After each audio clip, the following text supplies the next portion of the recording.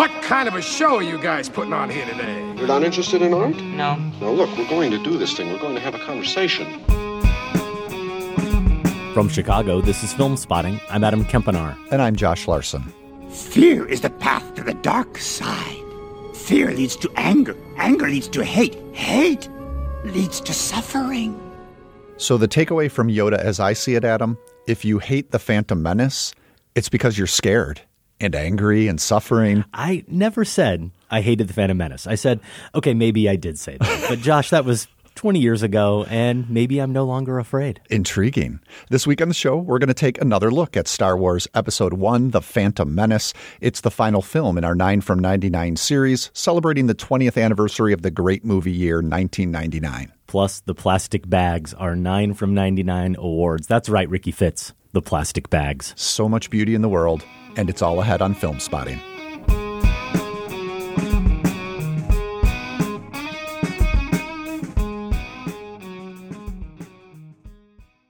Welcome to Film Spotting. We started our 9 from 99 series back in January with M. Night Shyamalan's The Sixth Sense. We're going to wrap it up this week with The Phantom Menace. In between, we had The Matrix, Josh, Fight Club, The Blair Witch Project, Being John Malkovich, Eyes Wide Shut, American Beauty, and Magnolia. 9 films, not necessarily the best of that great movie year, though there are a lot of great titles in there, but they were the ones we were most eager to revisit and discuss. And for the most part, they're movies we hadn't revisited since 1999. Looking over that list, I'm pretty sure The Matrix is the only one of those 9 that I had seen in the years between 99 and now. I think for me, it was Being John Malkovich that I had not seen since, and Magnolia. Magnolia was my second viewing 20 years later. Later in the show, we're going to do the 9 from 99 awards, so we'll name our favorite performances, scenes, surprises, and films from that series. And no one suggested anything better, so yeah, we're going to call it the plastic bags. That's our name for these awards, a nod to the infamous scene from American Beauty, of course. We did have a few other options. We considered, Adam, the red pills, obviously from The Matrix, the Merton Flemmers. Love it. That one, that's kind of a deep-cut reference to Being John Malkovich. Of course. The building where they work there, the Fidelios, an Eyes Wide Shut reference, and another option we thought about, the frogs. The frogs would have worked. First up, though, 20 years ago, in a galaxy far, far away, we got Star Wars Episode 1, The Phantom Menace. I was not elected to watch my people suffer and die while you discuss this invasion in a committee.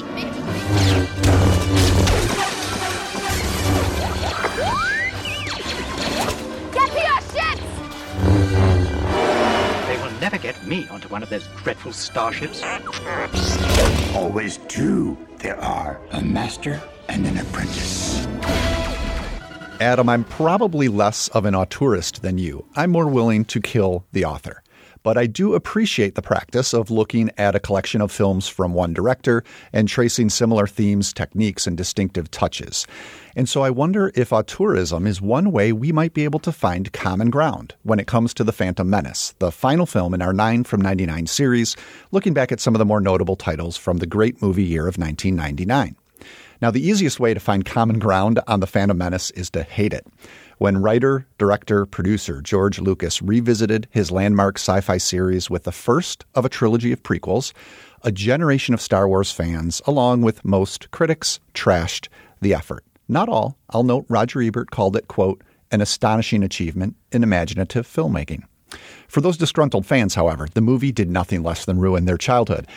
I had a different experience, even though I grew up with Star Wars in the 1970s and 80s, an experience I'll try to describe by quoting from a 1999 review of another film that came out that year, The Mummy. You remember The Mummy, Adam? I didn't see it. The Brendan Fraser vehicle. Skipped it. Okay. Here's Owen Gleiberman reviewing Brendan Fraser's The Mummy, and he's wondering if the blockbusters in the late 1990s had become glib because, quote, we're no longer naive enough to harbor belief in anything as corny as the old monsters. Then again, perhaps we've lost the vision to imagine them. I don't know if we'd lost that vision, but by 1999, many of us who had grown up on Star Wars were hesitant to once again embrace it. Rather than cater to grown-up sophistication, the decidedly untrendy George Lucas simply did what he does best, make a state-of-the-art, old-fashioned movie like The Phantom Menace. The kid in me, no, I think the adult in me was grateful for it. So yes, my name is Josh, and I'm a Phantom Menace defender. While I'm under no illusion, Adam, that this revisit of the Phantom Menace, your first since 1999, has turned you into a huge fan of the film. You didn't care for it at all back then. I do wonder if thinking about the movie as an auteurist artifact from George Lucas might allow you to find some things that you appreciate about it. I'd argue that what's good about The Phantom Menace is what's always been good about Star Wars. Yes, the movie has its Lucas-related flaws. I'll admit to those. I'm sure you're going to want to highlight some of them. But first, I'd like to know, if you look at it as the expression of a singular vision from a singular movie artist, the same way you think about a movie from Martin Scorsese or Quentin Tarantino, is there anything here to admire 20 years later? It's such a good question because if there was ever a movie that called for the old school film spotting treatment, where back in the old days, Sam and I would sit here and we would start with something we loved about a movie, or at least appreciated about a movie, even if it was just one thing, regardless of how much we overall disliked the movie. I think it's The Phantom Menace. It really does deserve. Listeners may disagree. I may even disagree as we get through some of our thoughts here, but I think it's certainly a good place for us as critics to start with something that is positive. And before I get to some of those positives, because I do have them, Josh. I'm happy to report I've got some positives, and I'm eager to hear what you think in response. But I want to comment on that auteurist vision question. And I'm sure we really will get into the minutia of it as we get through this conversation. One can, of course, acknowledge that The Phantom Menace isn't just part of the same galaxy as the original trilogy, and especially, I think, the other Lucas-directed film, A New Hope. It's made up of the same matter, the same DNA. You might even call them midichlorians. I don't know. I knew we'd get to those. You can know that and think that's true and still regard those films as great and this film as not great. And that's because, as true as it might be, I think it's even more false at the same time, and in ways that are fundamental and fatal, which we will get into. First, though, the positives. Darth Maul was cool back in 1999. He's still cool. Yeah, Ray Park. Ray Park is fantastic. There is something so striking and menacing about those horns and those orange eyes and the red and black face and that double-bladed lightsaber. Talk about the kid in you getting excited when you saw the trailer for The Phantom Menace in 99. I still got some of those chills, honestly, when I saw him first on screen in this rewatch. The showdown with Qui-Gon and Obi-Wan, I think, is exciting. The touch of the barriers that force them to pause in the middle of it, building our anticipation, is really effective. The pod race scene, your beloved pod race scene, Josh. Top 5 Star Wars scene. Okay, let's not get carried away. Most of the close-ups, in particular in that scene, are, I think, pretty bad video game level, difficult to look at. I don't think any of the comedic relief during that sequence. The close-ups of the drivers? Is relief. The close-ups of the drivers. And I think it's the CGI is really the issue there. I don't think there are any extra thrills in the sense that there are no surprises in how it unfolds, or for me in how it's crafted, except the choice to not have any music in the sound design. And honestly, I hadn't even caught on to it at first. I watched it with my two youngest, and Quinn pointed out, he's already being negative, but he pointed out that this would be so much better if it had some music.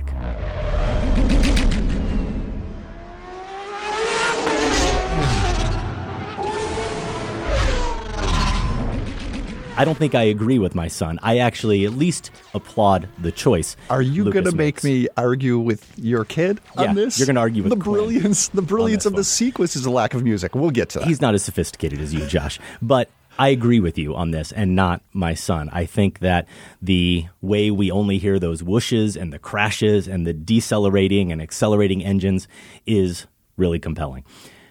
Padme Amidala, played by Natalie Portman, a much more compelling character than I remembered. My recollection was that Lucas completely forgot how to create a character, and that's not completely out of line if you consider the entire film, and instead he decided that the extravagance and the intricacy of her costumes and the makeup were sufficient, that those were somehow enough to do all the heavy lifting for her character, and you didn't need things like, I don't know, personality or agency or really any conflict, not external forces. There's plenty of that.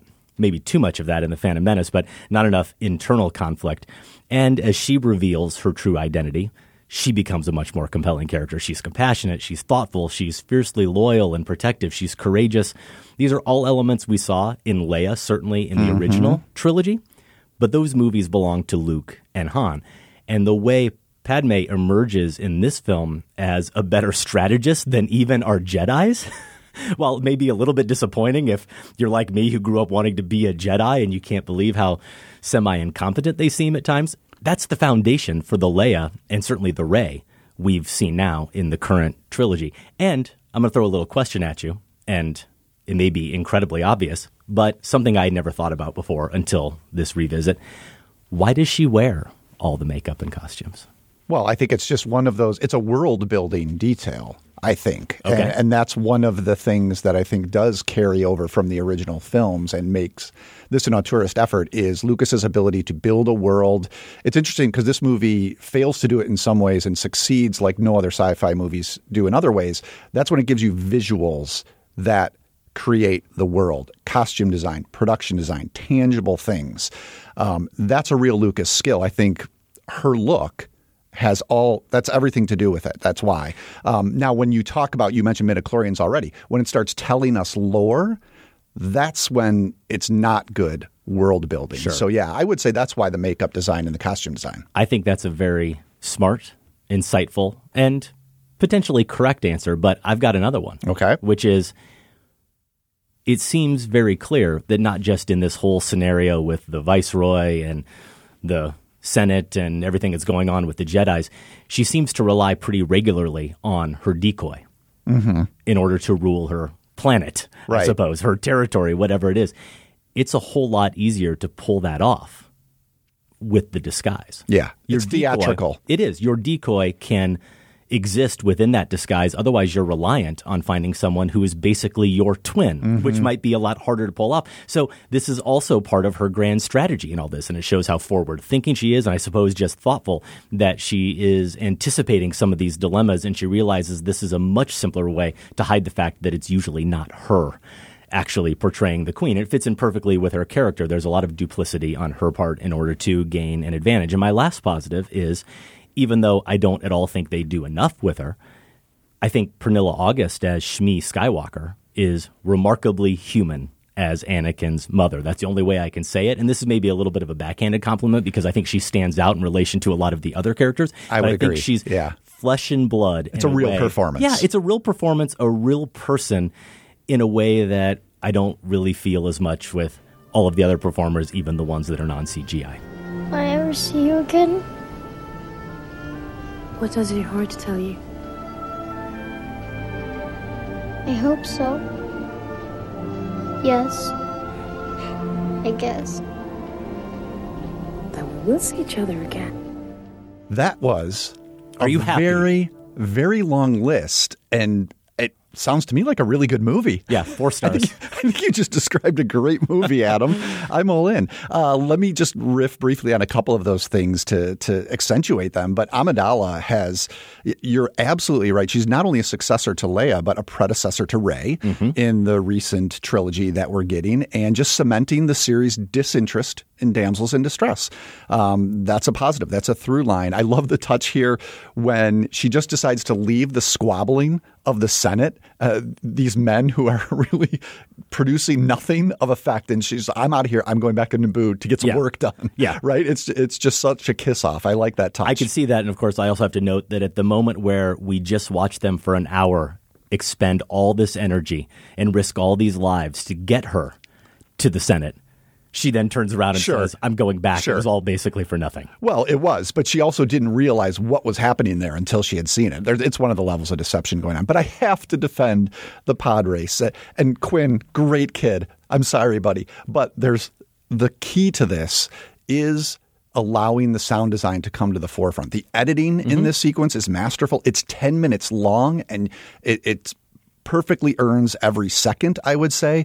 The visual effects, I think, stand up just fine. As a matter of fact, there's something comical. One of the few points where Jake Lloyd works, and the strange reason to cast a kid this young is by seeing that oversized helmet on his head as he's operating this machine, and emphasizing another through line in Star Wars, and that it's the least expected and the least likely who are going to pull something off. But yeah, those unique pulsating thrums that each pod gets allows us to orient ourselves not only visually, but through the audio as well. And the music does come in. Lucas brings it in, I would say, when it's only Anakin and Sepulba who are left against each other. And then we get that traditional score that is a nice decision because it kind of reorients the drama. It's like now we're really in it. So I do like that touch. And even the designs of the pods themselves, it's one idiosyncratic heap of junk after another. It reminded me a little bit of the vehicles in Mad Max Fury Road. Obviously, those more tactile because they weren't relying on visual effects. But each one of these looks like it was crafted by an individual pair of hands. So I think that really is a masterful sequence. And the other one you highlighted, I would agree, is the second high point of this film, the Darth Maul showdown, the John Williams score there, Duel of the Fates. This uses silence as well to accentuate the suspense, and much of it is in long shot, so we can get a full view of Ray Park's acrobatics as Darth Maul. There's that great push-in of the camera when we move into the chamber with those force fields you mentioned that turn on and off. And yeah, the use of those fields to just generate suspense. I love how Darth Maul paces back and forth, while Qui-Gon just kneels down patiently and meditates. Which is also different than Ewan McGregor's Obi-Wan. Who is younger. Now granted, he's coming off a pretty heightened, intense situation, having seen what he just witnessed, but at the same time, he doesn't behave at all the same way Qui-Gon does. And he hasn't learned that mastery. Earlier, exactly, we hear Qui-Gon say when talking to the Jedi Council that he's still a little, I can't remember what the word is, but basically hot-headed. Yeah, I think so. And this is an example. The performances overall are not strong in The Phantom Menace, but this is an example where there is character demonstrated effectively through movement. And you have Darth Maul pacing back and forth like a tiger in front of that force field. You have Qui-Gon kneeling in meditation, and you have Obi-Wan kind of just simmering with anger in the background. And I think that's really effective. I do too. But I really want to hear more about the ways you think auteurism is not a helpful way to think about Phantom Menace. Well, I think before I get to that, really what is my basic argument against this movie, I think we do have to lay the foundation a little bit by getting into some of the particulars that are not ultimately what pushed me away from this movie, but they certainly contributed. They certainly are part of a larger storytelling issue. And it goes back, Josh, I can't help it. I read this when you wrote it back in 2015. I've read it a few times since because anytime Star Wars and the prequels come up, I think about the article you wrote for the Las Vegas Weekly back in 2015, where you kind of laid out fairly briefly and concisely your manifesto defending the prequel. So I had that in mind. I've had it in mind for 5 years, and I certainly had it in mind as I was watching this movie. And it's well argued, of course. It's well written, of course. You've got some great rhetoric in there. You have that great opening line, which is, you don't really hate the Star Wars prequels. You hate that you grew up. Okay, you got me. Provocative. But I think besides the fact that you assume that moviegoers are only capable of viewing Star Wars through a nostalgic lens, which is kind of what you throw at a lot of viewers, for me, your argument is based on a lot of false equivalencies. And the first one is, you say, Hayden Christensen, you're talking about obviously Attack of the Clones and Sith here, but I'm guessing you might say the same for Jake Lloyd. You say he's really no worse than Mark Hamill, whining, about Tashi Station and power converters. And no, not even close. Mark Hamill actually gives a really good performance as Luke. And I think that power converters line, In A New Hope? Yeah, in A New Hope. Upon recent rewatch, I felt that way about his performance. Wow. And that power converters line, I think, is an easy target, a mostly isolated one that isn't nearly as cringy as you suggest it is. So I will completely go to bat for that line reading. I think it's just fine. And bad acting overall in general, I mean, not that this probably needs to be spelled out. It's not that it just makes you cringe a little bit watching Jake Lloyd just butcher every single line and emotion. He's bad. There's not a single moment that feels genuine. Of course, it's not that it's annoying. It's that you never are able to fully connect with that character. And when you get to that part in particular, which is the best line of the film, we heard it at the beginning of the show, the line that Yoda has about fear leading to anger and on, you never actually feel that fear in Jake Lloyd because he's not able to convey it. And that's a problem. That's a problem for the film. That's a problem for the viewer trying to connect with the material. You say Jar Jar Binks is no more annoying than C-3PO. I stand by it. Okay. I stand by it. C-3PO was never one of my favorite characters. Yes, he is. Their obnoxiousness and the irritation they provoke, it can't even be measured on the same scale. And I think that you have to also include in that you actually do believe Luke and company in A New Hope or the other films is sharing the same physical space with C-3PO, because they are. It's really brutal for me watching Ewan McGregor and Liam Neeson looking just slightly off from Jar Jar's head every time they're ever engaged in a conversation. That's distracting. It feels false. It's also distracting that you notice those times where Lucas is really just playing with you and trying to point out how good the CGI is. Look, he's not computer generated. His ears are really there. They're flopping into the person next to him. Duck someone the same has to branch. step on I think that's all effective. Choosing to use those details when you compare it to other uses of CGI at that time, they were not that sophisticated. No, those aren't fair. tricks. Those are creative choices to emphasize that they are in the same space. Now, I'm not saying like that Jar Jar Binks computer animation stands up to today's standards. Sure, I was surprised. Bad character. I mean, I'm not going to defend Jar Jar Binks as a character, but the animation, the computer animation, I was surprised at how well it held up for me this time. Okay, well, as we are comparing him to C-3PO, because you did originally, I think that you also have to at least acknowledge that C-3PO was not offensive to anyone except, I suppose, maybe British people who don't like being portrayed as so proper, right? I mean, I don't doubt Lucas meant no offense. Yeah, but this is one reason he's a bad character. But it's not just Jar Jar. That's the thing. I was prepared for that. I wasn't prepared for the entire depiction of the Gungans as this African tribe. I wasn't prepared for the viceroys, the evil characters there being portrayed with East Asian accents. There's a whole Shylock thing going on with Watto, and I know many people have argued that.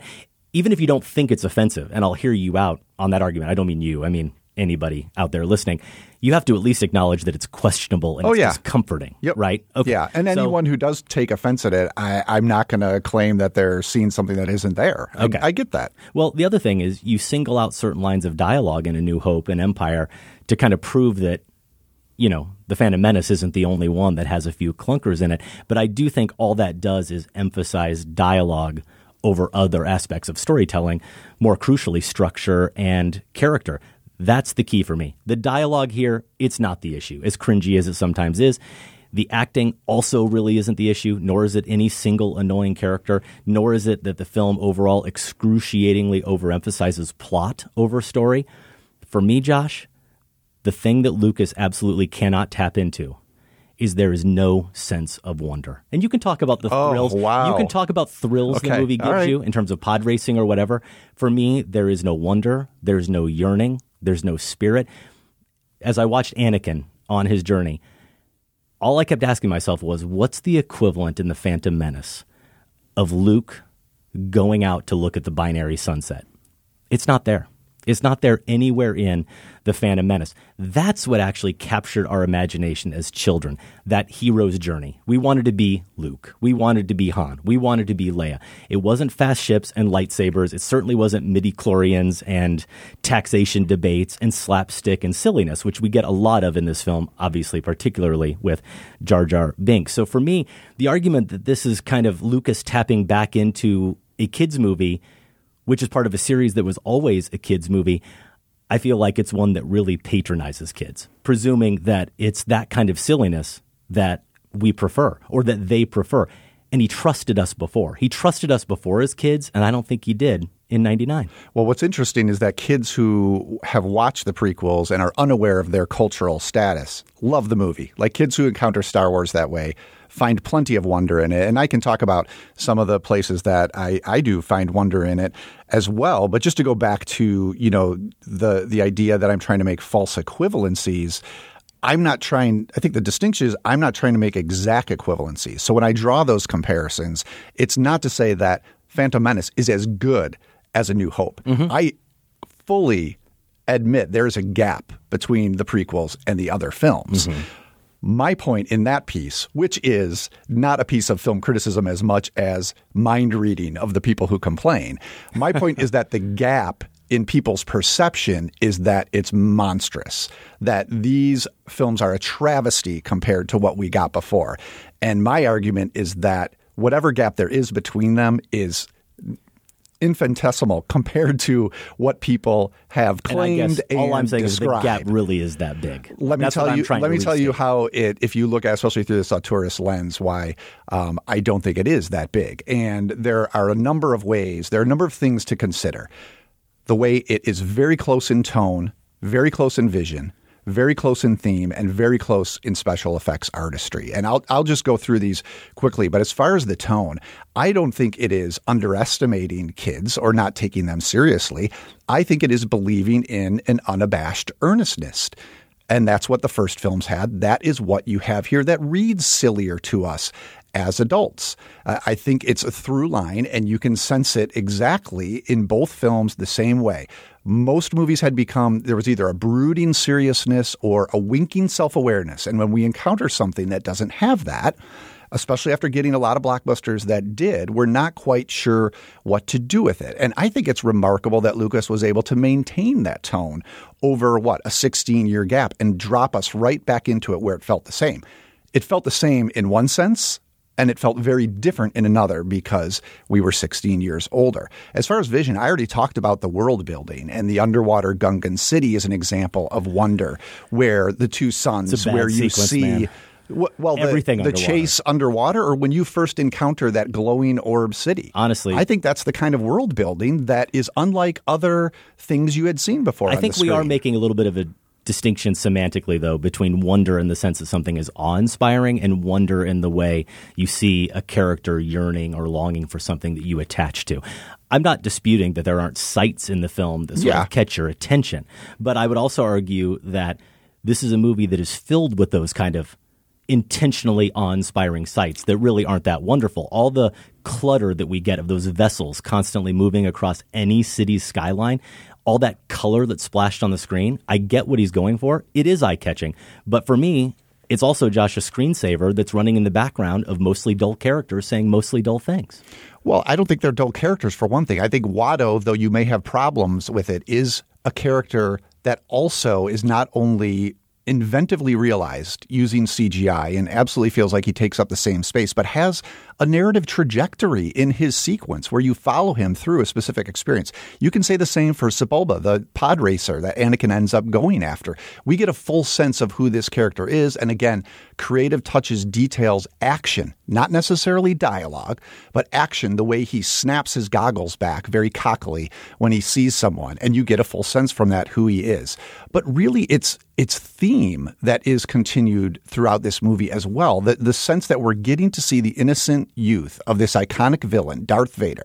And yes, the performance by the kid is not good, but again, that is not Lucas's strength as a filmmaker, is in getting performance and maybe even in casting, you could say. But we do see it in moments like Obi-Wan smiling at him when they first meet. And Lloyd may not be able to deliver the line, but the interactions between them and the knowledge, again, where the series history comes into play, that Obi-Wan has no idea this is the person who is going to strike him down. Or in the scene with Yoda looking at the boy.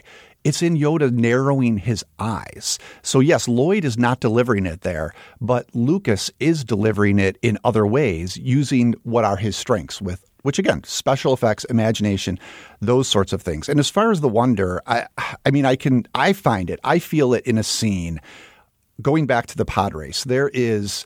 Star Wars has always been about the scale of hope. Okay, it's again this idea in this vast universe where the heroes, the ones we align ourselves with, are so behind the eight ball. They have no chance of overcoming whatever adversary there might be. And there's a scene in the pod race sequence where Anakin's pod racer is small, tinier, right, than most of them. Definitely smaller than Sebulba's. And when the two of them are the only ones left, there's a moment where Anakin's little cockpit is just ahead of Sebulba's, and the giant engines of Sebulba's are approaching him, and he's almost succumbed by it. And his freedom is on the line at that point, and it captures everything that is great. Yes, it captures, but we know that. Yeah. It captures everything that is great about Star Wars in an image. It's something we had never seen before. It's something we couldn't imagine ourselves. It has huge implications for the characters that we're following, and it has implications that go beyond and will ring wider in this galaxy that we know for reasons that we know because of our history for it. So when I see just a shot like that, I feel a ton of wonder.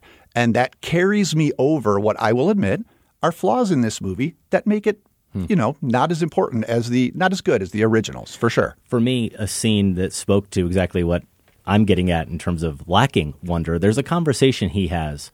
Anakin has with Padme, I think when they first get to the Senate and they're outside and it's at nighttime and they're looking at the stars. And he says, I want to be the first one to see them all.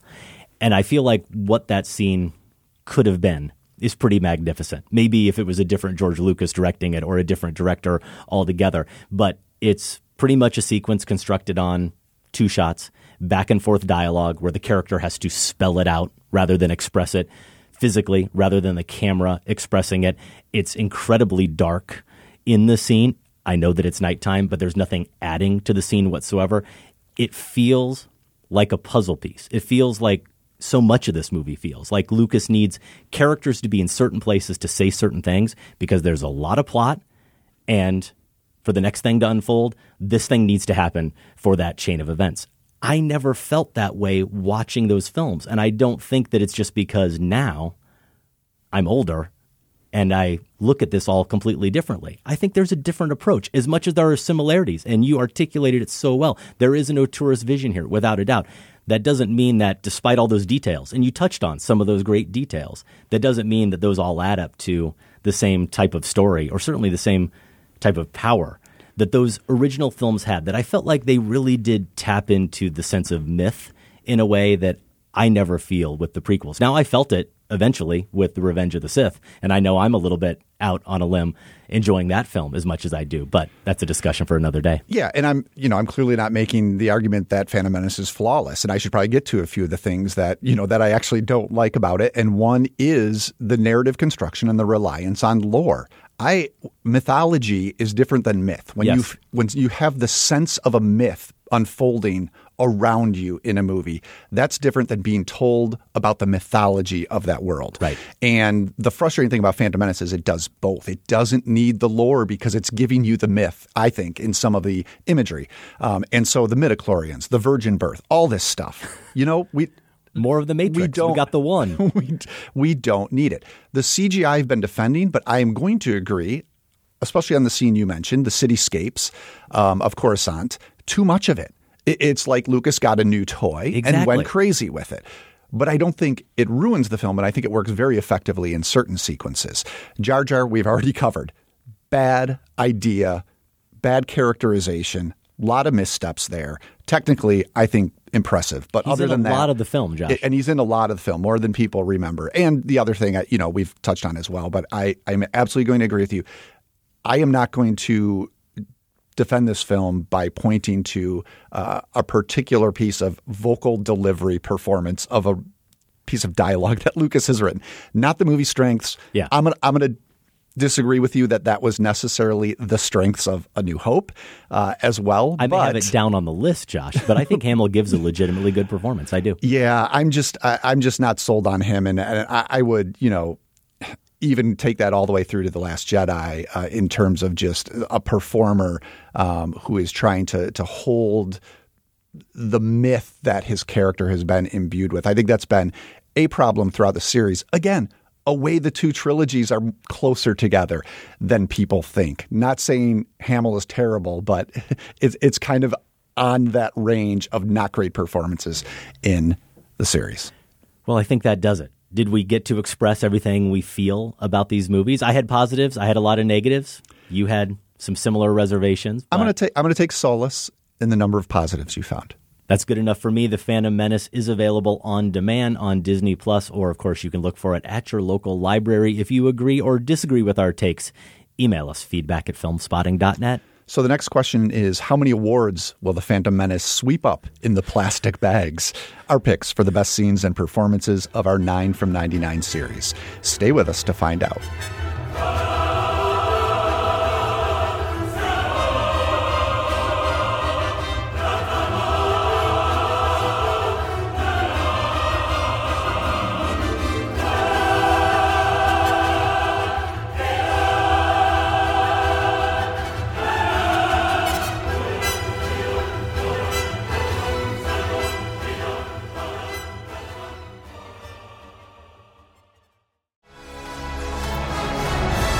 Confronting fear. It's the destiny of a Jedi.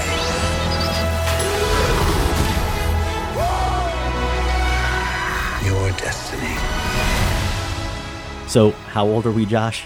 We are almost exactly Star Wars trilogies old. For me, born 74. Yep. New Hope came out in 77. And I'm never quite sure. I must have seen it. It played, I believe, 2 years or more in theaters because I wouldn't have seen it when I was 4. So I must have been 5 or 6. No, like I would have been 2 when it came out. And I don't remember seeing it until about 1980, maybe 79, but playing at the drive-in. I've talked about it before on the show. So it was a little bit later, but obviously still a big movie and a big deal to go to the drive-in. I wonder if they did a theatrical re-release just before Empire. They might have. That would make sense. They might have. Now, this does go back to our discussion in the previous segment just a little bit. One of the things that did occur to me that we didn't talk about at all during our review is some of my issues with the movie might not be completely attributable to Lucas somehow forgetting how to tell a good story.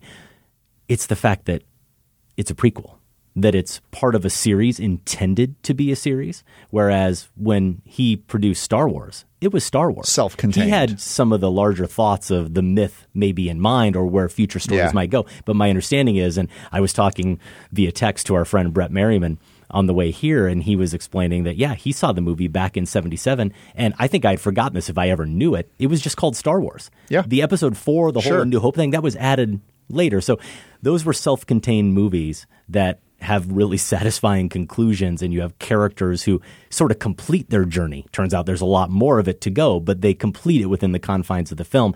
I feel like some of the characters in The Phantom Menace are spinning their wheels a little bit until they get on to bigger, more dramatic things. Or in the case of Empire, they don't complete it in an intriguing way precisely because we know there's another chapter. Well, but he didn't then, and we didn't as viewers then, is what Empire, I'm saying. By the time of Empire, we knew there'd be a third you're right. film. Watching Empire, we know there's going to be 100%. Absolutely. What you heard prior to that little digression was the trailer for Star Wars Episode 9, The Rise of Skywalker. It opens next weekend, and we will have a review next week. So obviously, wanting to catch up with The Phantom Menace as part of this series, get a chance to dive into that movie a little bit because it's only been talked about only in terms of asides and little digs at each other over the years, but also because it sets up nicely this conversation we're going to have next week about Episode 9. It will be a busy week next week for us. I don't know if we want listeners to have any sympathy for us. I don't think they probably do. Yeah, I don't think they're going to feel bad for us. But we're not only going to be recording our top 10 roundtable, both parts of that roundtable with Michael Phillips and Tasha Robinson. We are going to record a review of Star Wars, and we're also going to share my interview with the Safdie brothers, Josh and Benny. Not all of that are we going to put out, though, next week. That's right. We'll be getting to this over the course of the next couple of weeks because Rise of Skywalker does open on the 20th. That's when we plan to run our review, along with Adam's interview with Josh and Benny Safdie, the directors of Uncut Gems. Then the following week, we'll release part 1 of the top 10 roundtable. And as we've done the last 2 years, I think now we'll begin with our outlier picks. So these are the ones that appeared on only 1 or maybe 2 of our top 10 lists among the 4 of us. Then around New Year's, we'll put out part 2 of that roundtable. These will be the consensus picks, probably the ones that are in the 1 to 3 or 4 slots of most of our lists. Of course, that's all predicated on there being some divergence in our lists. And I'm expecting a fair amount of crossover this year, honestly, just in terms of, for me, a lot of the big titles of the year, a lot of the ones that I certainly expected to be the best films of the year, they ended up being the best films of the year. I think we're going to have I know you'll surprise me. Well, what I was going to say is I think you're right in that there will be a lot of convergence in the top 4. But it's been such a great year that I could see each of us going a lot of different directions after those top 4 slots. Yeah, and Uncut Gems is a movie that is out now, I think, in L.A. and New York. Doesn't come to Chicago and other cities until Christmas Day, but the Safdie brothers, this is their second time on the show. Talked to them a few years ago when they were here to promote Good Time.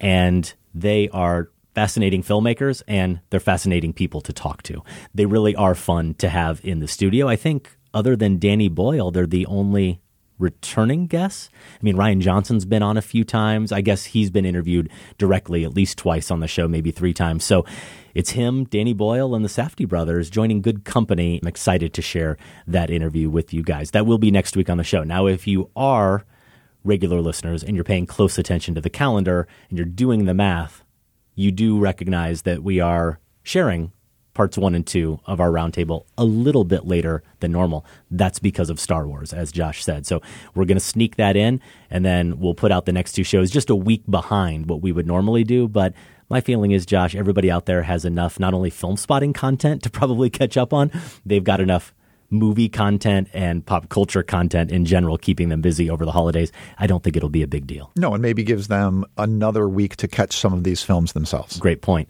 In the new year, we're going to wish ourselves right now a very happy early birthday. We turn 15 in March 6th to be exact, and we are celebrating that with a still in the planning stages, but looks like going to be a reality Multi-City tour. Oh, that's a long title. We always joke about it. Is that going to be on the tickets? No. If we say it on the show, then it has to happen, right? Mm-hmm. So there's a lot of work to do. We've said it. But basically, we're going to come to your city. Well, a few cities. We're going to screen a film. We're going to discuss it. We're going to have a little Q&A, probably record it and share it. But basically, we want to have a little meet and greet. We want to hang out with our listeners. Some of the most fun we've had doing this show over 15 years, in my case, is just hanging out with our listeners. Yeah, but mostly we've done that independently as you and I are traveling around the country, elsewhere, and getting a chance to do meetups. We've obviously done a number of live shows in Chicago, and that, you're right, has been the highlight before we even get to taping of the wrap parties, just hanging out in the lobby with listeners.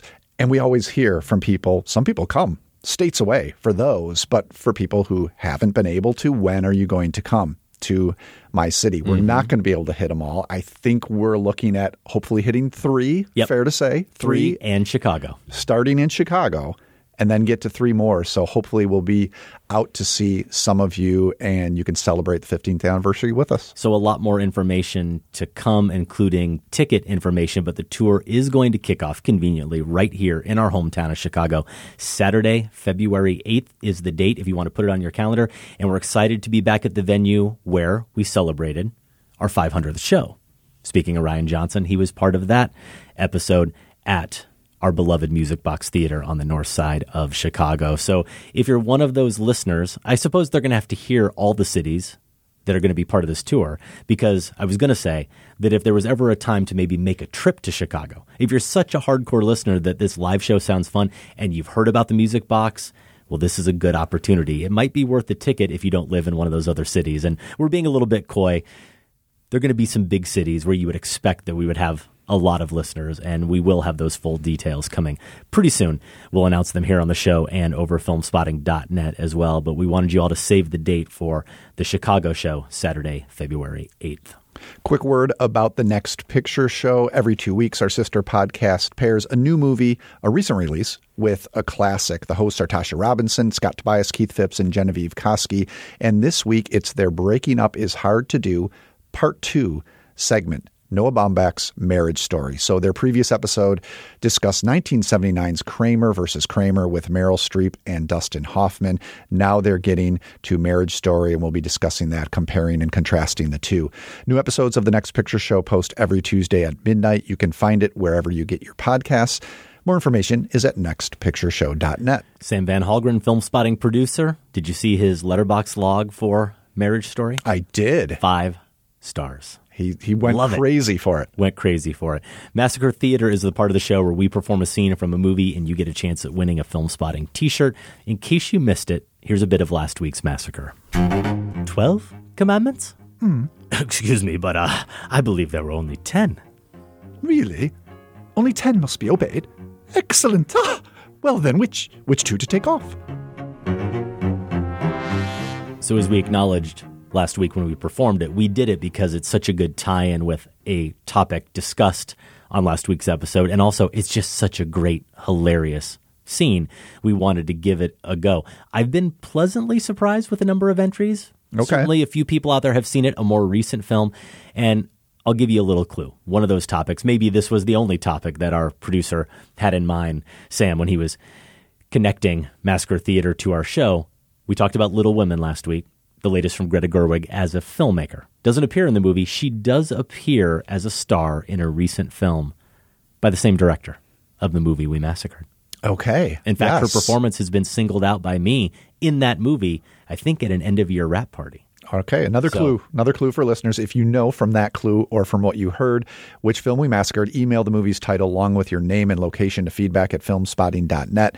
The deadline is this coming Monday, December 16th. The winner will be selected randomly from all the correct entries and announced on next week's show. Over at filmspotting.net is where you can vote in the current Film Spotting poll. Of course, it is end of year time. As we said, our top 10 of the year roundtable coming up shortly, and we would like some of your feedback. We're asking you simply, what is the best film of 2019? And we made the choices pretty simple.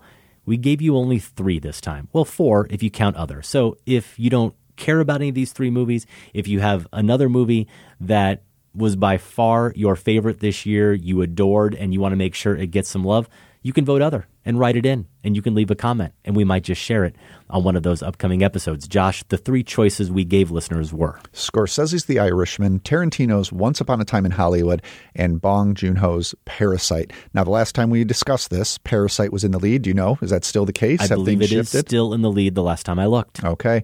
We'll share those results. We'll also share your comments on our Best of 2019 roundtable. Again, that will be out in a couple of weeks. It's been a little bit, I think, since we've had time for donations here on the show and saying thank you to our listeners. And I want to share a note of thanks that we got from a longtime listener, friend of the show. His name's Josh Youngerman in New York City, originally from these parts, Josh, a Chicago suburb. And he wrote in to say that he just wanted to pay a little tribute to his dad, David Youngerman, who was a Film Spotting listener. He passed away several weeks ago. He and I enjoyed listening to the show together. He was actually a big Matty Ballgame fan himself and often found himself agreeing with him the most, except on baseball, as he was a diehard White Sox fan. His favorite Film Spotting recommendation was Roger Dodger. I like David's taste. And his biggest Film Spotting disagreement was disagreeing with Sam's review of Howard Hawks' Bringing Up Baby. I want to say that we were both similarly negative about that Howard Hawks film, so maybe he disagreed with both of us. But Josh said he just wanted to thank us for providing something that my dad and I shared together. It's a really touching note. Obviously, as I said, I've known Josh a little bit, and that's one thing I never knew about Josh, that he actually listened to his show with his dad, which we know there are a lot of you out there that do share the show with your kids or with your parents, and we really are grateful for that. Our condolences, Josh. Josh, actually, I think maybe the first Film Spotting listener I had a chance to meet in person. I don't know if you remember, but that drive-in introduction we did the first year that I was part of the show. So I met Josh there, I think, another time over the years. And yeah, certainly our thoughts are with your family. Greg W. was a listener who was nice enough to send us some of his hard-earned cash this week, along with Mauricio, a Silver Club donor from parts unknown. And we heard from James in Tallahassee, Florida, formerly of Evanston, Illinois. He thanked us for the great shows and the golden bricks. Finally, some very generous Gold Club donors, Carly B. and I think it's pronounced Yair. Y-A-I-R. Yair. There you go. That's what I'm going with. I hope I did it justice. Thank you to everyone who donated this week and to everyone who supports the show year-round. Victor, the woman lying dead in the morgue was the woman at the party. Yes? Well, Victor, maybe I'm missing something here. You called it a fake, a charade. Do you mind telling me what kind of charade ends with somebody turning up dead? We go back to 1999 with Tom Cruise and Sidney Pollack in that scene from Stanley Kubrick's Eyes Wide Shut. It's time for our 9 from 99 awards. That series, a 9-film retrospective celebrating the 20th anniversary of one of the best movie years ever, 1999. The films we revisited for the series were The Sixth Sense from M. Night Shyamalan, The Wachowski Sisters, The Matrix, David Fincher's Fight Club, The Blair Witch Project, Spike Jonze being John Malkovich, Kubrick's Eyes Wide Shut, Sam Mendes' Best Picture-winning American Beauty, Paul Thomas Anderson's Magnolia, and The Phantom Menace.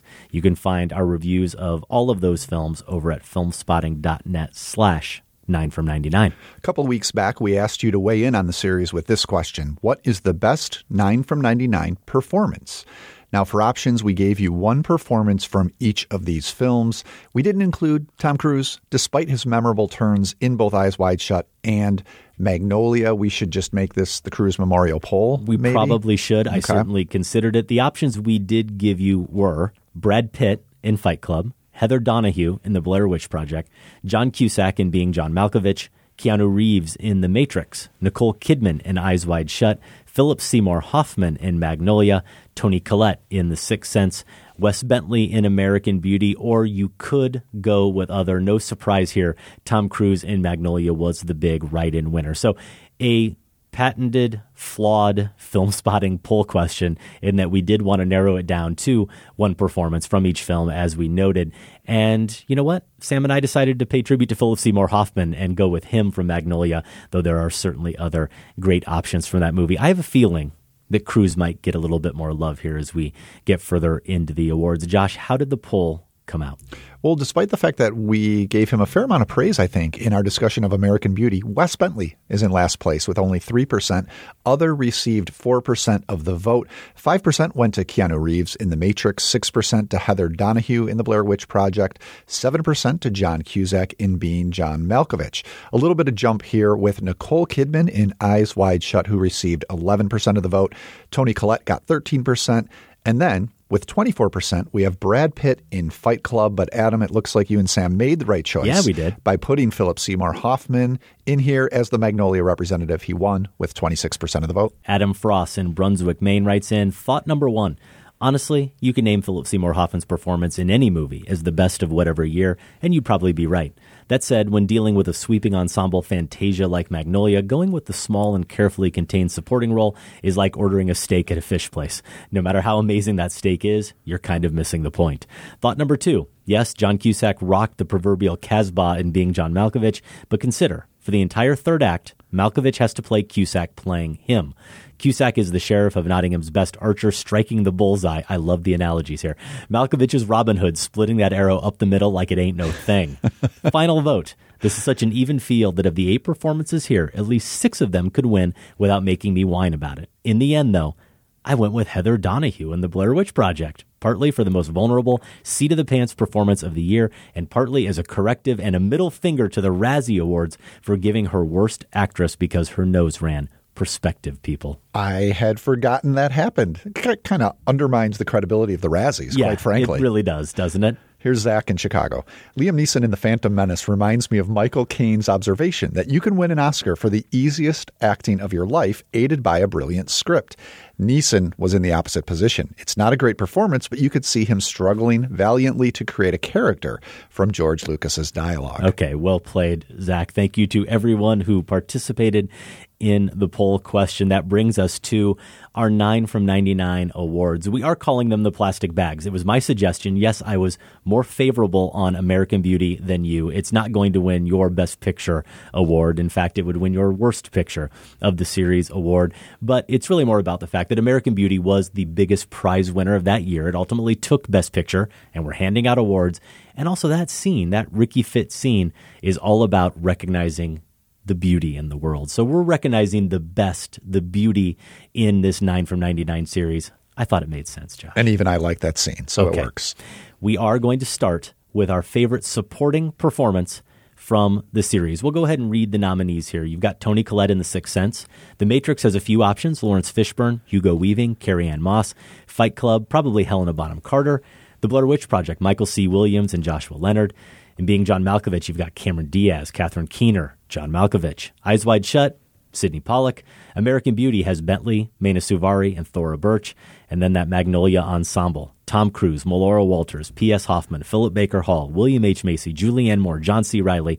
Finally, you could go with Liam Neeson, like our listener Zach from Chicago did, or you could go Natalie Portman, Ewan McGregor, maybe even Pernilla August as Shmi Skywalker, who earned some praise from me and you. Your favorite performance in the film? My favorite performance in the film. Is it enough, though, to be my favorite performance of the series? Let's find out your choice first, Josh. Who is it? Well, it comes from that Magnolia group. And really hard, as we noted, to pick among them for the poll. Hard for me to pick from among them for this category. But I went with John C. Reilly. I think I probably spent most of my time in our review talking about him. In a sense, this is another one of Reilly's naive do-gooders. We see him playing these parts here and there. He can just imbue the well-intentioned soul of these sorts of figures. Somebody who just wants to do the right thing. But this is balanced in Magnolia with an openness to his failures at the same time. It's when he takes Officer Jim to that other level of admitting that he hasn't done the right thing and that he has failed, where you get the woundedness and the rawness of the performance that, as good as everyone else is in the film, really stands out to me and makes me think about. For some reason, the movie seems to circle around him in my memory a little bit. Narratively, it sort of goes there. That's who the frogs fall upon. Yeah. And I think it's not just because of the plot. I think it has to do with the performance as well. I lost my gun today when I left you, and I'm the laughingstock of a lot of people. I wanted to tell you. I wanted you to know, and it's on my mind. And it makes me look like a fool. And I feel like a fool. And you asked that we should say things, that we should say what we're thinking and not lie about things. Well, I can tell you that I lost my gun today. I'm not a good cop. I'm looked down at, and I know that, and I'm scared that once you find that out, you might not like me. I think that's a great point. It somehow feels like John C. Reilly's movie, even though it's very much an equal ensemble, and you could argue that Cruise's character has an even bigger role and maybe even has more screen time.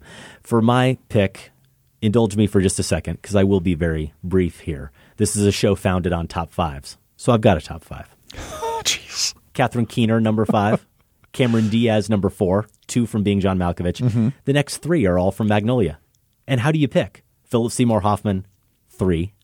John C. Reilly, 2. Okay. It was a tough competition, but I did go with Tom Cruise. Yeah. Respect the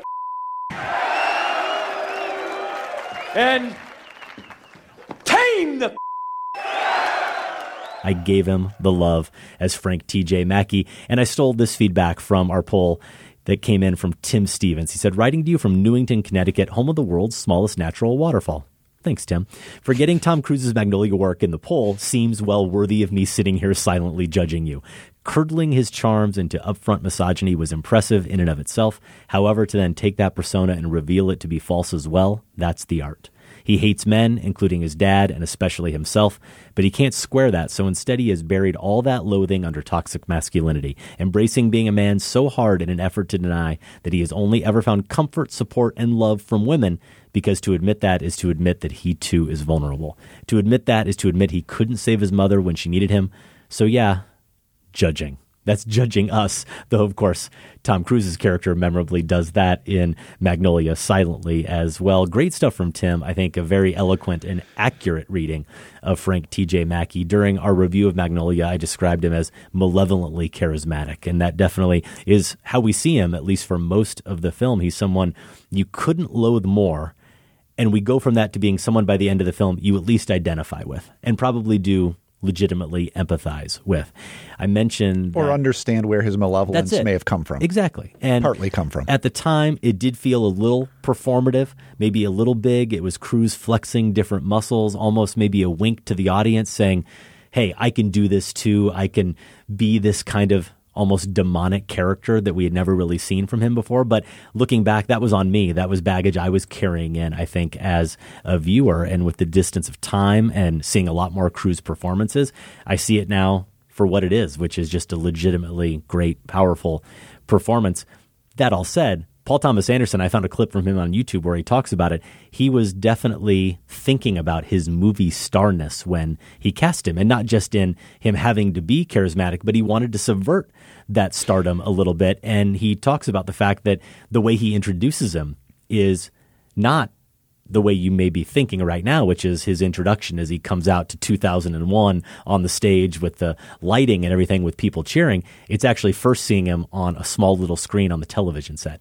He's just an infomercial guy, basically. And so right away, he's taking that persona of Cruise and that bigness, that image of him down a peg. And then even when he does walk out finally, that's a movie star entrance. PTA says this, but it's all sort of undone by the fact that it's so cheesy. Tame it! Take it on head first with the skills that I will teach you at work and say, no!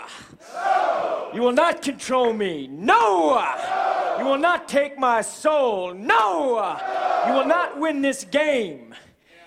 Because it is a game, guys. I referenced the part where he tells the interviewer that he's sitting there quietly judging her. I think you brought it up during our discussion. That maybe is his best moment in the film, that quiet still moment where he doesn't say anything for a long time. It doesn't move at all in a performance that's filled with a lot of manic physicality, but him just sitting there judging her. You see the scorn, you see the spite that he feels for her in that moment, but Cruise also shows us that he's unraveling inside. And I think we see there the same quality in his stillness and his quiet that makes his performance in Eyes Wide Shut a contender there for me for lead actor as well. So what I like about the Cruise performance in that pick is, in a way, it's different from Riley, who had done variations, as I said, on this character and would do more. And Cruise, this really stands apart. I know it opened doors for him to pursue maybe this darker side after 1999, but you didn't see a ton of it previous to this. And it's not just him deciding to play a bad guy. It was the depths and the nuances of this sort of bad guy that makes it really interesting, even looking back now in his filmography. And also, I don't think this came up, and I'm sure people have made this connection many times, but I was just talking to someone the other day about Magnolia, and they mentioned the fact, just putting this in the context of his career, the underwear scene, the backflip or the somersault that he does, being this callback to risky, just bringing again a way of his past stardom right and putting it right in our face there in Magnolia. I wouldn't put it past one of the best cinephiles ever, Paul Thomas Anderson. Best lead performance is next. Our plastic bag could go to Haley Joel Osment or Bruce Willis from The Sixth Sense, Keanu Reeves from The Matrix, Brad Pitt or Edward Norton from Fight Club, Heather Donahue, the lead, we think, in Blair Witch Project, John Cusack, the lead in Being John Malkovich, Cruise or Kidman in Eyes Wide Shut, or you could go with Academy Award winner that year, Kevin Spacey for American Beauty, or his co-star Annette Bening. No nominee in this category from Magnolia or The Phantom Menace. Josh, who did you land on? So there was a little discussion of where should we put Nicole Kidman? Right. Because in some ways she's co-lead in Eyes Wide Shut, but certainly gets far less screen time than Tom Cruise. Ultimately, for me, it didn't matter. Wherever she landed, she was getting the award. I'm with you. This is probably the standout performance of the series, and thinking about it some more in Eyes Wide Shut as this wife who takes off the first mask that allows them to take off many masks in that movie. She's also something of a ghost of Christmas past, present, and future. She dredges up the past by bringing up this incident on vacation that they had in the previous year. That drives their crucial present, which the movie is mostly concerned with, right? This 48 hours or whatever it was. And those 48 hours are going to determine their future, specifically instantly in that toy store where we end up at the end of the film, but really we get a sense of their future life together. So what I love about thinking about it that way is that Kidman has an out-of-time quality to her. And her ethereal line readings in this movie particular capture this ghostliness that makes her at once the very human player in this story and also somehow a driver, a spiritual sort of driver of it as well. She's just amazing in Eyes Wide Shut. I was ready to give up everything. You. Helena. My whole future. Everything.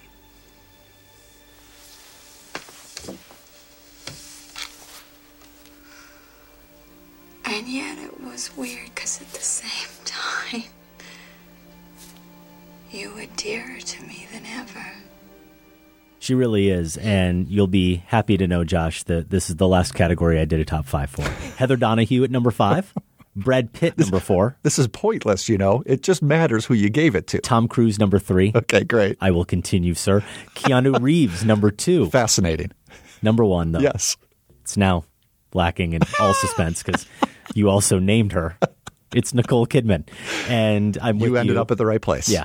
That the sequence you're referring to, which is her big scene in the film, it's a high wire act. You watch her go from contemptuous to self-righteous to indignant to angry and giggly and mocking, and she's also nakedly honest. And when you watch her reflecting back on that fantasy, you sense in her both the regret of having the fantasy, the regret she maybe even feels now, the regret she felt as a wife, as a mother then in the moment, but also the regret that slight tinge of regret of not following through on it. There's something in Kidman's performance that, to me, suggests a sensuality to her recollection, that there's a lot of layers to what Kidman's doing there. And I would add the vindication in knowing that whatever pain this is bringing about, there's a truth in it that her husband needed to hear. That's right. About who she is as not even just a woman, but as a human being that he had not recognized yet. Yes. And so whatever this was bringing about, she feels a rightness in saying it. The best performance I'd forgotten is the next category in our 9 from 99 awards. Your pick is? Well, this is probably not a surprise because I think we both had a similar reaction. We'll see if we both had the same pick. But John Malkovich, in Being John Malkovich, we gave so much praise to him in our review, and Adam Frost in his poll comments absolutely captured why Malkovich is so great. And going into it, I thought he was just kind of there for a joke, right? That maybe he showed up for a scene or two so they could put his name in the title. He's there to be a vessel for the characters and kind of for the movie. But that's not the case. It's the best performance in the movie, I think. So it's not just about the screen time either, though. It's more about his performance went beyond self-parody and created a full character, a character whose journey in the story mattered as much as anyone else's, someone who had his own errant desires. How much of this movie was about errant desire, his own narcissism, and really everything else that Charlie Kaufman is writing about in this movie. Of course. Yeah. What Adam said about Malkovich playing Cusack playing Malkovich really is, for me, something that stuck with me after the movie and after our discussion. I don't think it came up when we were praising Malkovich, but you see it. You see it in his physicality. You see how he becomes more like Cusack, like he's someone who doesn't quite fit in his body anymore. And it makes perfect sense, obviously, for that great film. I did definitely consider Malkovich. Would have been my number 2, I guess, Josh, but I stopped with the top 5s. I did, though here I am listing other candidates. It was a nice reminder to see how good Heather Donahue was. Yeah, so that was kind of a performance I'd forgotten. I certainly didn't remember how good Cameron Diaz was in Being John Malkovich. I almost made it a tie with her and my ultimate pick, but I had to go with Mena Suvari from American Beauty. She was the biggest revelation for me of the series in terms of performances. I thought of her in my recollection of the film the way I thought the movie did, which was to view her as an object, to view her completely one-dimensionally the way Lester views her. She is there to be wanted and really nothing more. And that is how she sees herself, too, at least very early in the film. It's how she derives her confidence. It's how she derives her sense of identity. But just like Ricky in that plastic bag scene asks us to take a closer look at the things we see, the things we think we see, the things we think we understand, the things we write off as maybe being a bit vulgar or shallow, and there's nothing more complex to consider, we get a much fuller, more complicated view of her character, Angela, as Lester does throughout that movie. And I think Suvari embodies all of that. He just pulled down his pants and yanked it out. You know, like, say hello to Mr. Happy. Gross. It wasn't gross. It was kind of cool. So, did you do it with him? Of course I did. He's a really well-known photographer. He shoots for Elle on, like, a regular basis. It would have been so majorly stupid of me to turn him down. You are a total prostitute. Hey, that's how things really are. You just don't know because you're this pampered little suburban chick. So are you. You know, you could have gone with Natalie Portman as Queen Amidala here. You were so taken with and surprised. Yeah. I mean, that would have been nice. I love that performance. That was my impression of her as Queen Amidala. Or at least okay. The decoy. I thought that was C-3PO. Pretty stiff. Okay. Biggest surprise of the series. And this one confused me a little bit when we came up with it collectively, because at first I thought it could be a performance or it could be a scene in the movie meant to be a counter to the category we're going to get to next, which is the best iconic scene from the series. This might be a smaller scene that was a surprise to us, but I think where we both probably landed is maybe something larger, maybe a theme that eluded us on first viewing or some other aspect of the movie beyond just one bit of the plot or performances that stood out to us. What was it for you? I'm going to go micro, actually, and it's with something. I'm going to stick with Being John Malkovich. Not surprising, as I said, one of the 2 films, I believe, that I had not seen since 1999, so had forgotten a lot. But I was surprised and spent a little time on this in our review, how good the puppetry work was in Being John Malkovich and how it wasn't only there as a joke. Again, if you had asked me, I would have said, well, it's there to make Craig seem silly because who does marionette puppets anymore on the street to make money? And it is meant as a joke. It's to show his lack of understanding how the real world works. But the time and attention that is given to the actual puppets was really impressive. We see the movie opens with a whole routine. I think it's called the Dance of Despair, and it's an amazing, expressive sequence. I mentioned the puppeteers or the designer's name when we reviewed Being John Malkovich, but it's Camela Portuguese working with Images in Motion, and the on-set puppeteer was Philip Huber. So yeah, a joke, sure, but plenty of time was given to their artistry. Totally forgot that. Really appreciated it. I think I mentioned too, puppets wasn't something I probably appreciated in general in 1999. And just the more movies you watch and the more you learn about what goes into different type of movies, your appreciation is going to grow and expand. It's something I'm interested in now. To see it done so well, beautifully and carefully there was a really welcome surprise. Well, it adds such a layer of depth to Cusack's character because you don't see him as purely pathetic, even though he largely is. Didn't see it in 99, like it sounds like you didn't, but certainly see it now. He is an artist, whether he's appreciated or not, whether or not he's got the right personality for life. He is someone who is very good at his craft, and we should appreciate that. And Being John Malkovich, for me, was the movie that overall surprised me I'd say the so most. Too. It was the movie I remembered the least vividly, I think, somehow. I also forgot how good the puppetry was. I forgot how much screen time, to go back to another category, and how important Malkovich's performance was. I forgot how loathsome, as much as I can appreciate him as an artist, how loathsome Craig really is, and how sympathetic Lottie is. But I went with a different film for my choice, and I'm going with Fight Club. And the surprise to me, and it dominated our discussion really, was that Fight Club doesn't promote toxic masculinity. It exposes it. And I was shocked to see this kind of bizarre love story really play out on screen, which I think is what it ultimately is in its own roundabout way.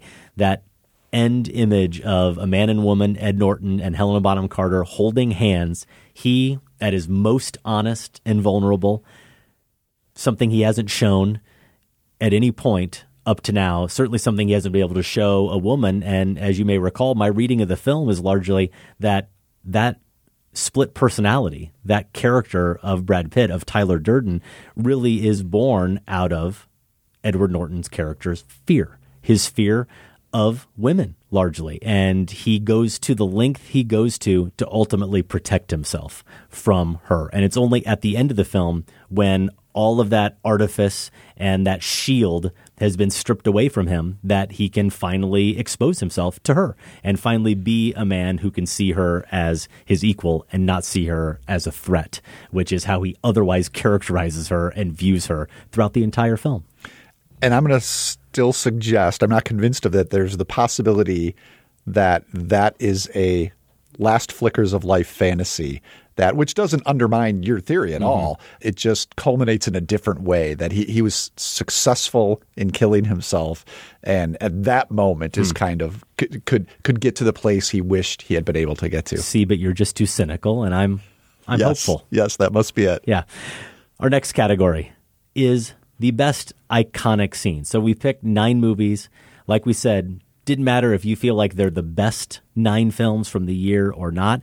There's certainly 9 movies worthy of discussion and consideration, and all left their marks on 1999, and they all contained at least one iconic scene. We wondered which of those iconic scenes is the best. So here's part of the challenge as we read through some of the nominees here, Josh. If you're going to call it iconic, you can argue that a number of these films have more than one really memorable scene or more than one scene that stands out in your mind when I say the title. But I think for it to really work, if you're going to talk about iconic, it has to be a case where I say the movie's title and everybody listening who's familiar with these films, or at least familiar with the last 20 years of pop culture, they all say basically the same scene. The same image or bit of dialogue pops into their head. I think with some complications here, with some difficult ones, we got them mostly right. So I say The Sixth Sense, and you think of? I See Dead People. You think of The Matrix. Of course, the big showdown rescuing Morpheus. The Kung Fu training sequence, which is maybe my favorite scene in the movie. Those are great. But if you talk about The Matrix, don't we all go to? Red Pill, Blue Pill. Fight Club? The first rule of Fight Club. Blair Witch, Heather Donahue, right? Yes, I'm so scared looking into the camera, snotty nose and all. That's it. Being John Malkovich. Malkovich, inside Malkovich.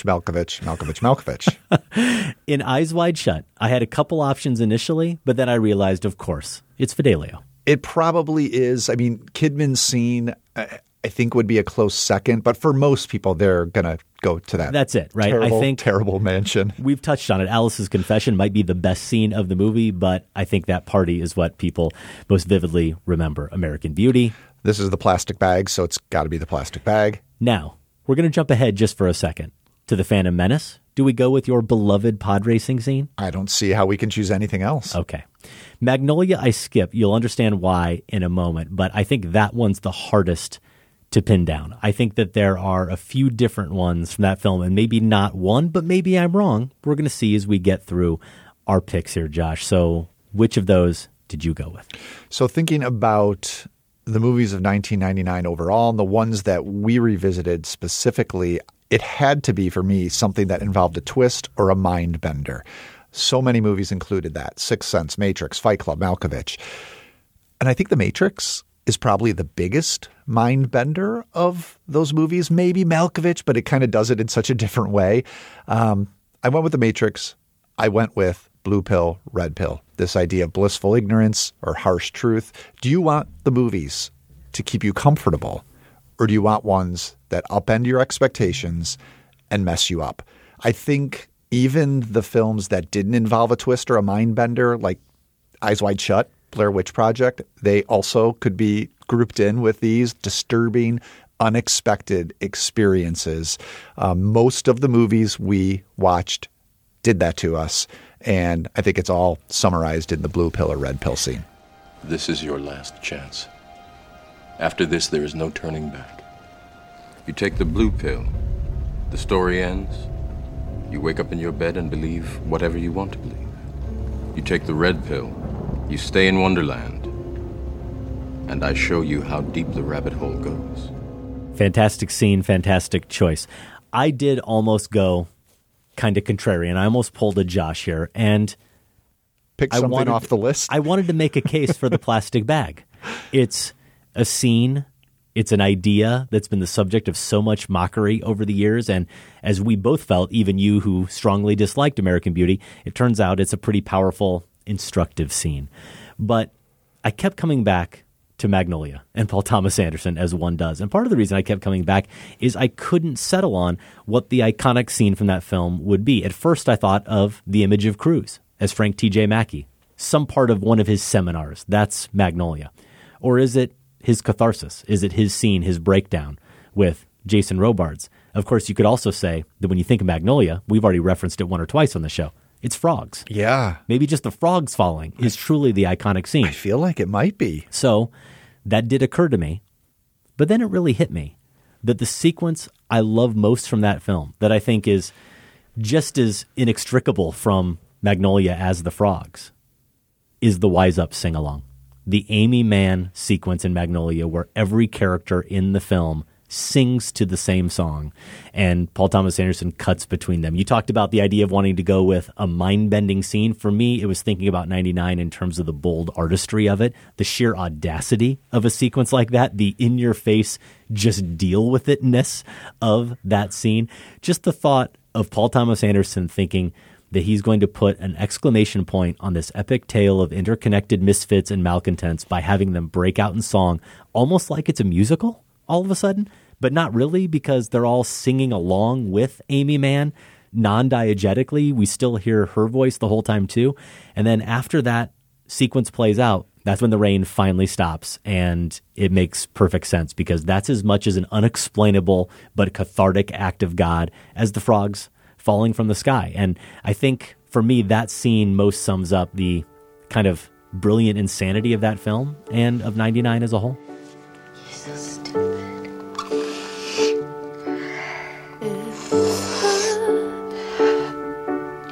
What you thought when you first began it, Yeah, that's probably, to go back to the question we posed at the very start, what scene comes to mind when you hear the title? I would say Frogs, but the sing-along would be number 2. So fair enough. Good choice. Okay, thank you. I'm glad you approve.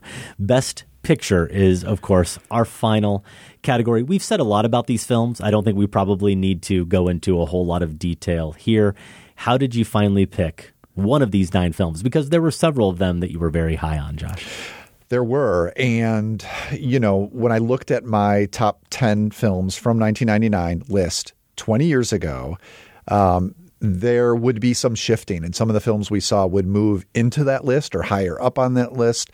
But I'm still sticking with my number 1 from that year, which was included in this series and I think held up the best. It's an almost flawless picture for me, and it is The Blair Witch Project. Wow. I mean, after The Matrix, you could make the argument. Here's the other reason I'm picking it for this series as we're considering the decade as a whole, in addition to the films themselves.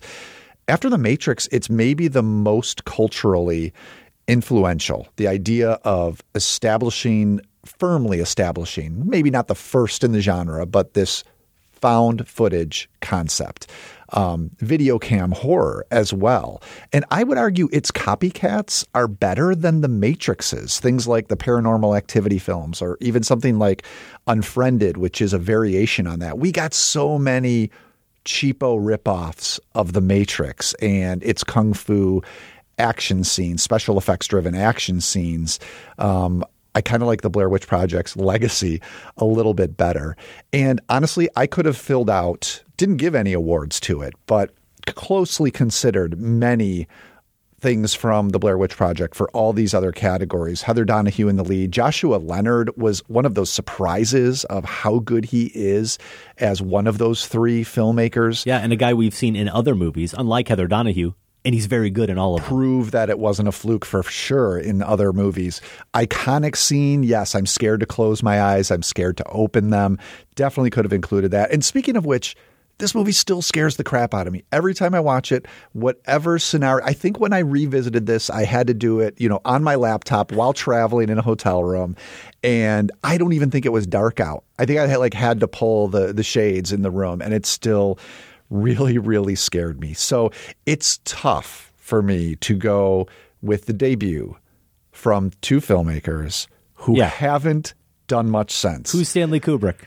Especially, who's Spike Jones? Who's PTA? Especially considering my runner-up. My runner-up was Eyes Wide Shut. Who needs him? That's what I was going with at number 2. I'm not going to give you my top 5. Well, maybe we can do some of that. Well, we got to do the ranking. I did a ranking. Okay. Of course I did. Of course, our producer told me to. So it's the final masterpiece from auteurist icon Stanley Kubrick, as you're pointing out. Yes, Eyes Wide Shut should probably be my number 1. But as I said in the Phantom Menace review, Adam, auteurism isn't everything. So the Blair Witch Project, it's stuck there. It's at number 1. Okay. Well, I did not do a top 10 of 99 back in 99, but back in November of 2009, here on the show, episode 281, I, along with a former co-host, did share our top 5 films of 99, looking back, obviously, 10 years, part of our year-by-year countdown. And at the time, 2 of the films from our series made my top 5. I had Malkovich at number 5. I had American Movie, the documentary, at 4. Okay. The Matrix, the other film from this series, obviously, was at 3. My crazy choice that I love all out of proportion to the rest of the world, Tim Robbins' Cradle Will Rock at number 2.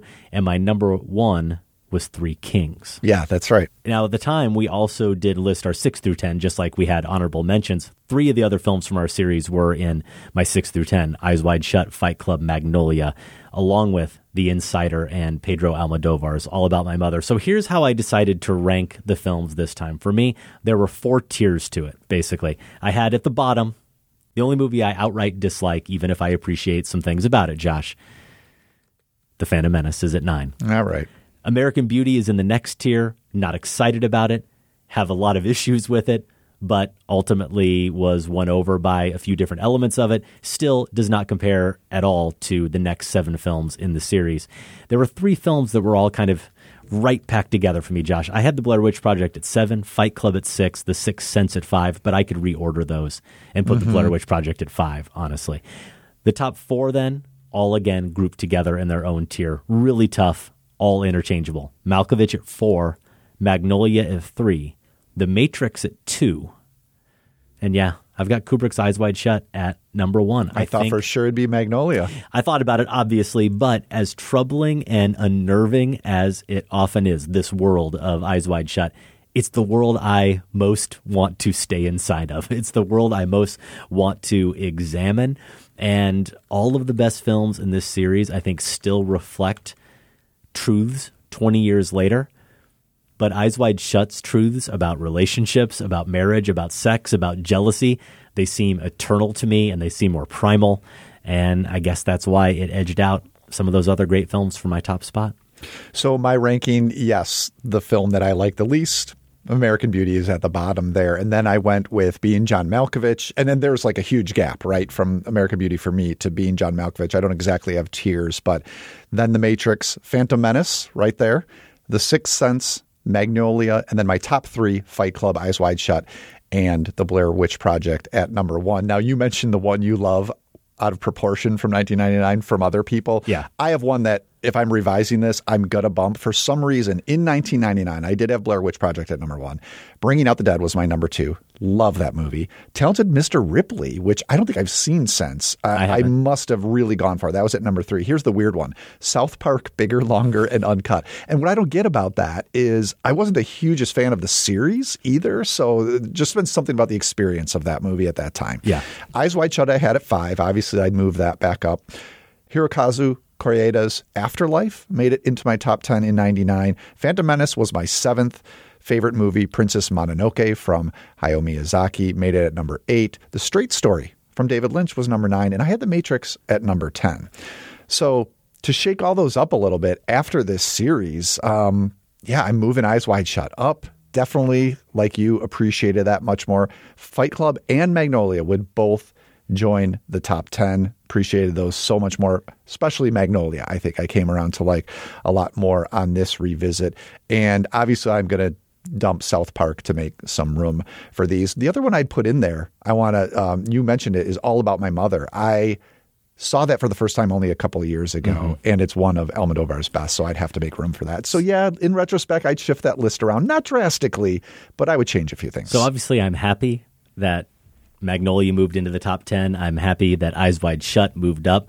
But I know so many listeners out there were doing the same thing I was, which was doing a double take when you listed your current ranking and somehow put The Matrix below The Phantom Menace. I thought during that review we were both pretty much in lockstep in our appreciation of The Matrix, almost being a perfect action film, sci-fi action film. Yeah, I think the big change for me there is the gun stuff. Yeah. I think I just really feel that differently about it and that more strongly in retrospect. And though so much of it held up, there were quibbles where it's probably one of those that dropped a little bit in my estimation while still being one of the best films of 1999. I mean, I'm not dumping it out of, I don't know where it would be. It'd probably be my 10th or 15th at this point, but it fell a little bit for me. Okay. It just seems for me, I had it at number 2 only because it feels essential for me. It feels like a film that we all probably should revisit like every 5 years. Well, I mean, it defines the year for sure, but that's not what this list is. It's the ones I like the best. It's my list, Adam. Yeah. You can't tell me what to put on it, and the listeners can't tell me. It's whatever we want it to be. I get it. I want it to be the end of the show. It is our show. In the show archives, of course, you can find reviews, interviews, and top 5s going all the way back to 2005. Also at filmspotting.net, you can vote in the current Film Spotting poll. It's the big question of the year. What is the best film of 2019? To order Film Spotting t-shirts or other Film Spotting merch, visit filmspotting.net/shop. And to subscribe to the weekly Film Spotting newsletter, you can visit filmspotting.net/newsletter. You can find us on Twitter and Facebook. Adam is at Film Spotting. I'm at Larson on Film. At least I'm still pretty active on Facebook, Adam. Is the Film Spotting Facebook page? No. It's still there? People could check it out? People could check it out. Okay. Maybe if a few more people wrote in, okay, I'd be more active. We'd reply more. There you go. Okay. In wide release this weekend, Jumanji: The Next Level, Richard Jewell, the latest from Clint Eastwood about the 96 Atlanta Olympics bombing. Black Christmas is out, a college-set slasher film. And Bombshell, the Fox News harassment scandal starring Charlize Theron, Nicole Kidman, Margot Robbie. It's directed by Jay Roach of Austin Powers and Meet the Parents fame. I have only seen one of those movies. I've seen Richard Jewell. the discourse on it is correct for the most part, in that the portrayal of the journalist in the film. Yeah, that's what I've seen. It undermines the film, not just because I have any strong feelings necessarily, though I do, about the sanctity of journalists or how they should be portrayed, but it's such a simplification. The whole movie just so starkly reduces the media and the FBI to craven villains. That was my question is, yes, the representation is an issue. Yes. But if you did not know any of the background and you still watch this movie, you're saying it would still stand out as a flaw. 100%. Okay. Yeah. Interesting. It takes a movie and it takes very complicated, complex subject matter and reduces it to good guys and bad guys. And that is unfortunate, primarily because overall the film works. I like Sam Rockwell as the lawyer to Paul Walter Hauser's Richard Jewell character. I really like that performance too from Hauser, and I think it's worth seeing, even if it's not going to be one of the films that I have anywhere close to my top 10 of the year. In limited release, Uncut Gems is out. This is the latest from the Safdie brothers, starring Adam Sandler. Mentioned it before. I think it's just out in New York and LA right now, Josh, and it hits the Chicago area on Christmas Day. We're going to get a little preview of that film next week on our show. You'll hear my conversation with the Safdie brothers about that film, and we will discuss the latest in the Star Wars saga, Episode 9, The Rise of Skywalker. Film Spotting is produced by Golden Joe Dassault and Sam Van Hallgren. Without Sam and Golden Joe, this show wouldn't go. Our production assistant is Andy Mitchell. Thanks also to Candace Griffiths and the listeners of the Film Spotting Advisory Board, and special thanks to everyone at WBEZ Chicago. More information is available at WBEZ.org. For Film Spotting, I'm Josh Larson. And I'm Adam Kempenaar. Thanks for listening. This conversation can serve no purpose anymore. Goodbye.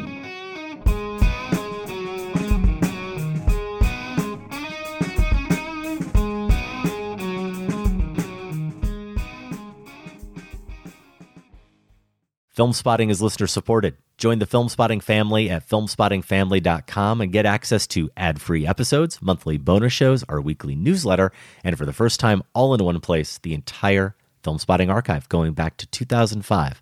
That's at filmspottingfamily.com.